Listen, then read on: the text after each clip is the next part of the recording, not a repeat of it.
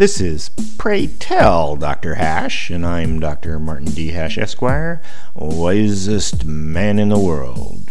'Cause the competition just ain't that tough. And these are things I wish someone had told me.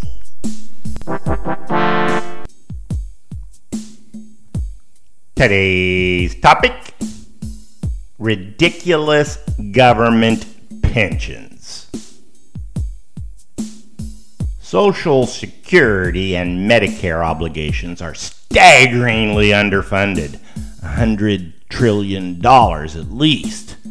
And that's not even including government pension obligations, which are truly obscene. Consider that the average Social Security per person is under $2,000 a month. Compare that to state government pension benefits of New York firemen of $20,000 a month, and California's ex-treasurer gets $50,000 a month. There's even an Oregon health official that gets $76,000 a month. The pension crisis is real, unsustainable, and the funds are going to crash no matter what.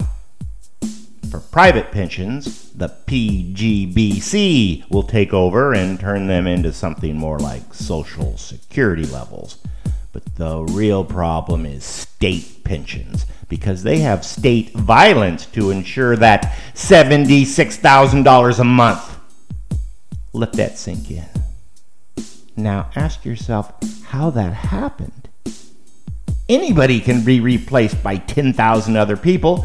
How did someone get a $76,000 a month pension? Or even $76,000 a year for that matter, working for the government, producing nothing?